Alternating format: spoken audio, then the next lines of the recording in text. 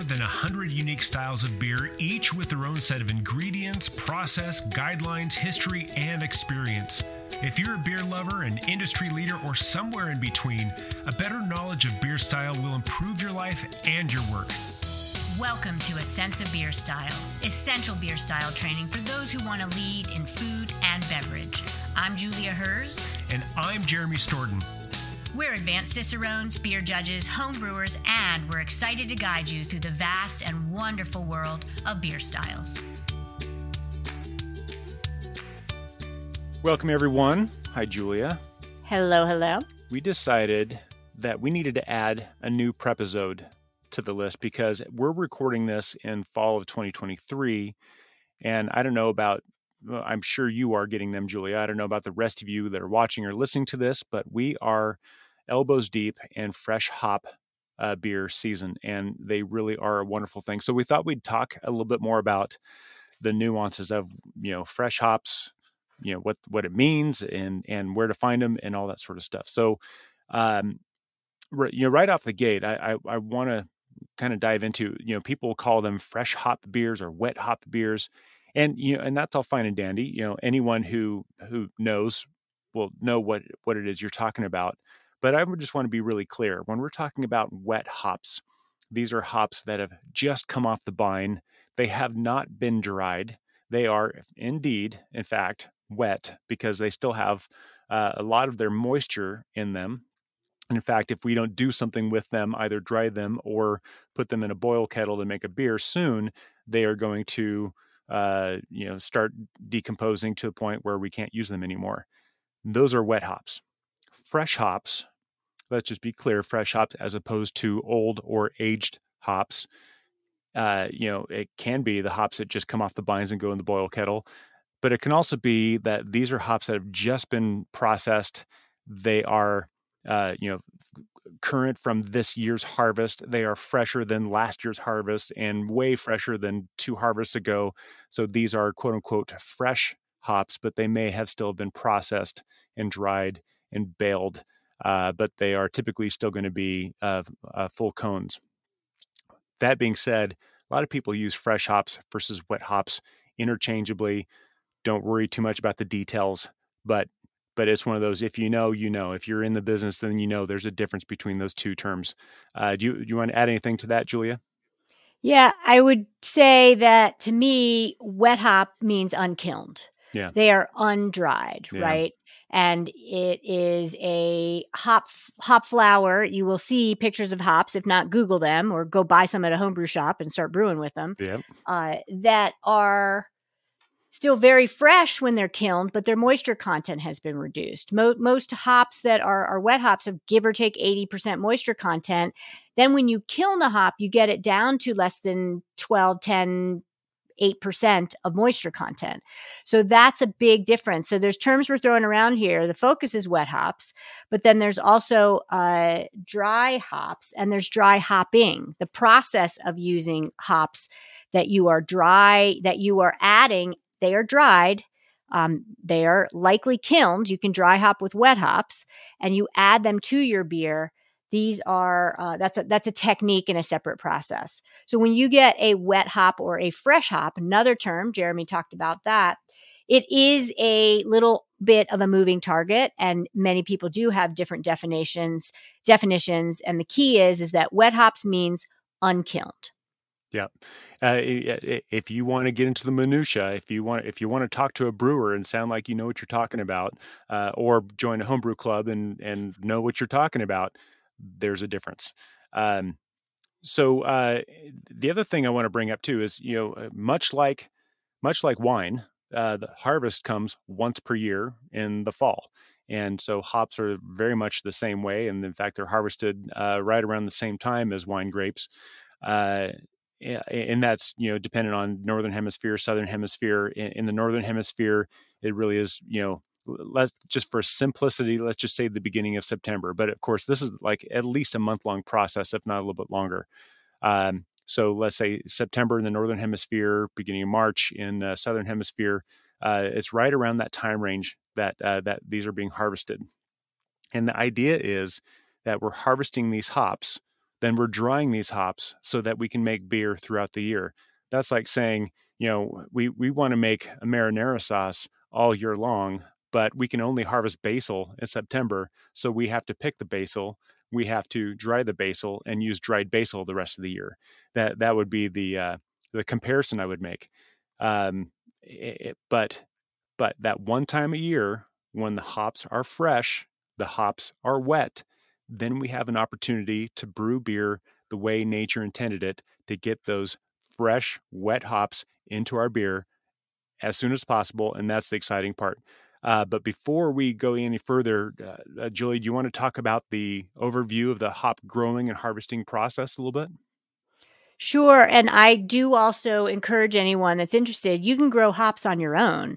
Yep. You can get rhizomes. Those are the roots of the hops. They commonly take 3 years to bear fruit, as in the hops themselves. But you would plant those and it's kind of cut off from the root bulb. You cover them with earth and make sure you know that they can be rather invasive. If they're happy, they will take over. They're a great thing to put on a trellis or a fence that you want to cover up. And then 3 years later, if you're lucky, you have hops. And for example, noble hops from Germany and that region of the world, they're mostly fed on rainwater for water.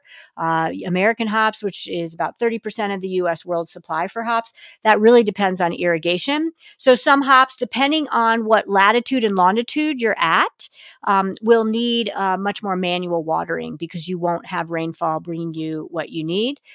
They are going to, in the spring, show you some chance of life. You're going to get these little shoots. I love to harvest them in the spring because they come back prolifically. And so don't be shy in the spring to cut away your little hop shoots that are less than a foot long. They're not fibrous yet or ropey, and you can fry them up like asparagus. Yeah, they're incredible. They're wonderful. The most Yes. expensive vegetable in the world are the hop shoots. I love it. Yes, and you can pickle them. You should know that hops can be toxic to dogs. There's an entire condition from that, so be careful there. So in the spring, you get your hop shoots. You care for them and nurture through the summer. They definitely are prone to blight and mites and different types of bacteria and insects. So you want to make sure that you are nurturing the hops to prevent that from happening. And then usually, depending again what latitude and longitude you're in, you will have your harvesting. And a lot of brewers during August and September are going to the Pacific Northwest in the U.S., Idaho, Washington, Oregon, for example, to do hop picking. And they will source their hops. They will go right into the fields. At this point in time, they've gone from little shoots to up to 25 feet or taller. So they like to have things to climb on. Technically, hops are bines, not vines. There is a difference, and they will wrap their with strigs and little hairs. They will have a very easy way to crawl and climb. Think bamboo growing in a rainstorm in a tropical forest. Hops can act that way and grow that fast. They also have very big leaves. There's hundreds of varieties of hops. So when you get to harvest time, that one time a year that Jeremy references, you're going to want to go ahead and there can be a allergic reaction. They're a little itchy. That's okay. They're related to the nettles family. They're also, related in one form or another to cannabis, but there's no THC or psychoactive agents. So don't overthink that either. But you're going to want to harvest those with gloves on and proper clothing. You might cut down the vine to have it come closer to you, or the hops haven't climbed so high that you can't reach all the flowers. You're literally just pulling the flowers off the vines, and then right away you want to air dry them. Homebrewersassociation.org, I just used it this summer, late summer during harvest, has a whole article that's very specific with pictures on how to dry out or kiln with sunshine on window screens your hops. And then 2 or 3 days, once they get down from that 80% moisture content to give or take 10 or 8, they're a little bit crunchy, but they don't fully snap when you go into the hop and kind of twist it to see if the strig, the middle of the hop, is going to break. You don't want that. That's too dry. And then you will quickly freeze them. Or because we're talking about wet hopping, you didn't need to dry them in the first place. You just source them and you have a nice kettle over here on the patio or kitchen, in the garage, whatever, waiting for those hops to be added to your beer straight away. Yeah, and we talked about the latitudes. These hops really grow between the 35 degrees and 55 degrees latitude in the northern and the southern hemisphere. And when I lived in Oregon, I grew some in my backyard. I lived on the 44th and a half degree parallel, so it was right in the sweet spot. I made sure they had plenty of water. I had trellises that went all the way up to about 25 feet, and they overgrew that. But when it came time, I would cut the bottom. I had them on a pulley so I could lay them down. I'd get my kids and create a little a workshop and have my kids help pick them. And I would brew the next day and make some wonderful home brewed fresh hop beers, and they were wonderful. So it's easy to do, but if you're not going to grow these yourself or brew with these yourself, then yes, then we are getting into the point where you have to either, as soon as they're picked, you have to dry them or use them. Otherwise, you're going to lose them, if that makes sense. When we talk about the different styles that we can see fresh hop beer, they could be anything. I've seen fresh hop lagers. I've seen fresh hop saisons. It could be anything. Almost anything. I would not expect to see any like Belgian sours or goose or lambic, because those distinctly use aged hops. So having a fresh hop goose just it doesn't make sense. But any other beer styles that you would use hops in a normal way, you could theoretically fresh hop them. Now, the ones we typically see are the ones where we want to showcase the hops. We want the hops in center stage. Those would be the pale ales, the IPAs, hazy IPAs, and having fresh hop versions of those are fantastic. So the big question that we haven't even asked yet, but you're probably wondering if you're watching or listening, is why on earth would we make a fresh hop beer when we can have beer year round? I'm glad you asked, because the flavors that you can get out of this are distinctly different. This is where you can taste the difference between marinara made with dried basil versus fresh basil. And anyone who's ever cooked like that knows there's a difference by using fresh herbs. And the predominant flavor that just smacks me in the nose when I drink these is you get this wonderful green chlorophyll, fresh flavor that comes from the beer.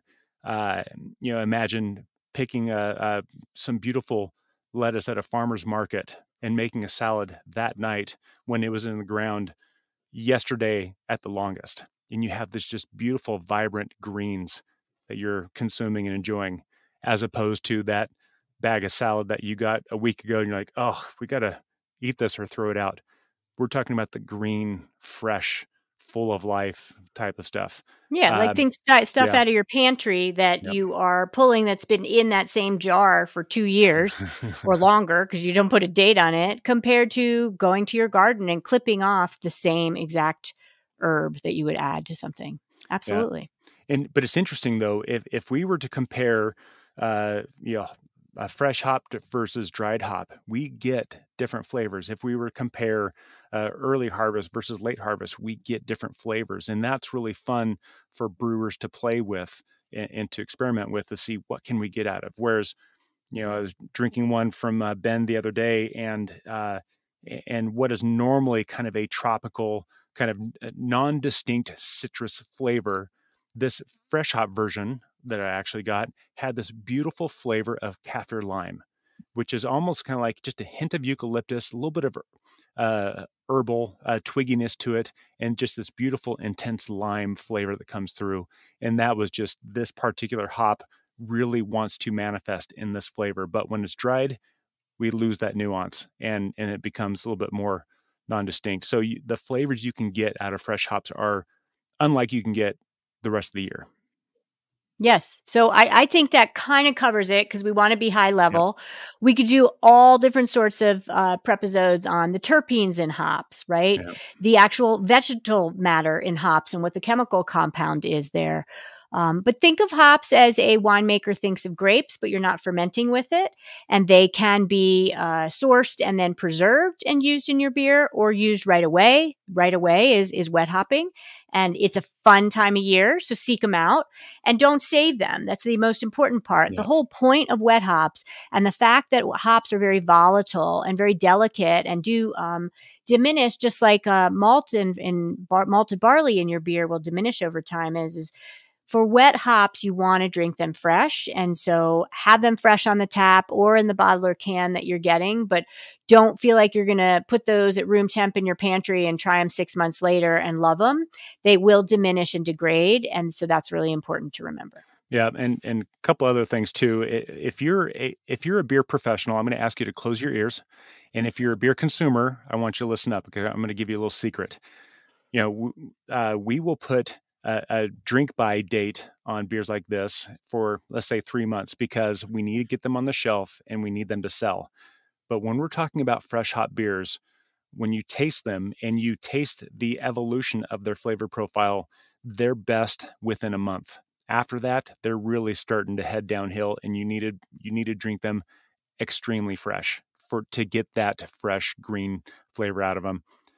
The last little thing, and Julia, have you weigh in on this too, but if you live like where Julia lives in Colorado, where I live in the Northwest, I'm 30 minutes away. I'm from one of the largest hop fields in the United States. And so I'm going to have a excellent supply of fresh hop beers. When I lived in Arizona, there were no hop fields nearby. It was just the big craft producers that would put their fresh hop beers out. So it really is kind of a regional thing. Our good friend Garrett Marrero, I believe, from Maui Brewing, actually paid the expense to have a bunch of fresh hops shipped out to Hawaii for Maui Brewing to do stuff like that. If you have a brewer who's willing to do that and create something exceptional, that's fantastic. But it's not going to happen everywhere. So your best bet is to go where the hops are to get the fresh hop beers. Anything you want to add to that, Julia?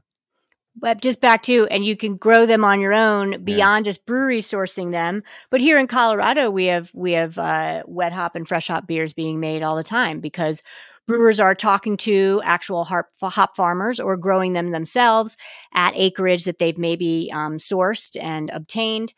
So there's all sorts of ways to find these, but it's a very special time of year. I think we'll leave it at that. It's almost like Christmas early for beer lovers with wet hop beer. So definitely, if you find yourself a beer enthusiast, this is a bucket list style beer to try every year and find the ones you love and encourage the people that are brewing those to make them again next year. Yeah, I love that you said that. This really is the beginning of the holiday season for me because it is the most wonderful time of the year. So yes. And then there's always pumpkin beer too. So we could just leave it at that and do another show on that. Thanks for listening to Sense of Beer Style, y'all. Happy tasting. Cheers. Thank you for listening to A Sense of Beer Style, the essential beer style training for those who want to lead in food and beverage. With advanced cicerones, me, Julia, and me, Jeremy. Tune into the next episode as we continue exploring the world of beer styles and what to make of them. We encourage you to listen to the Prepisodes to build your foundation and better understand beer styles.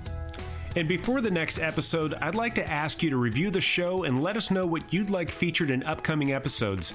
Until next time, here's to you and your sense of beer style. Thank you for listening. Cheers.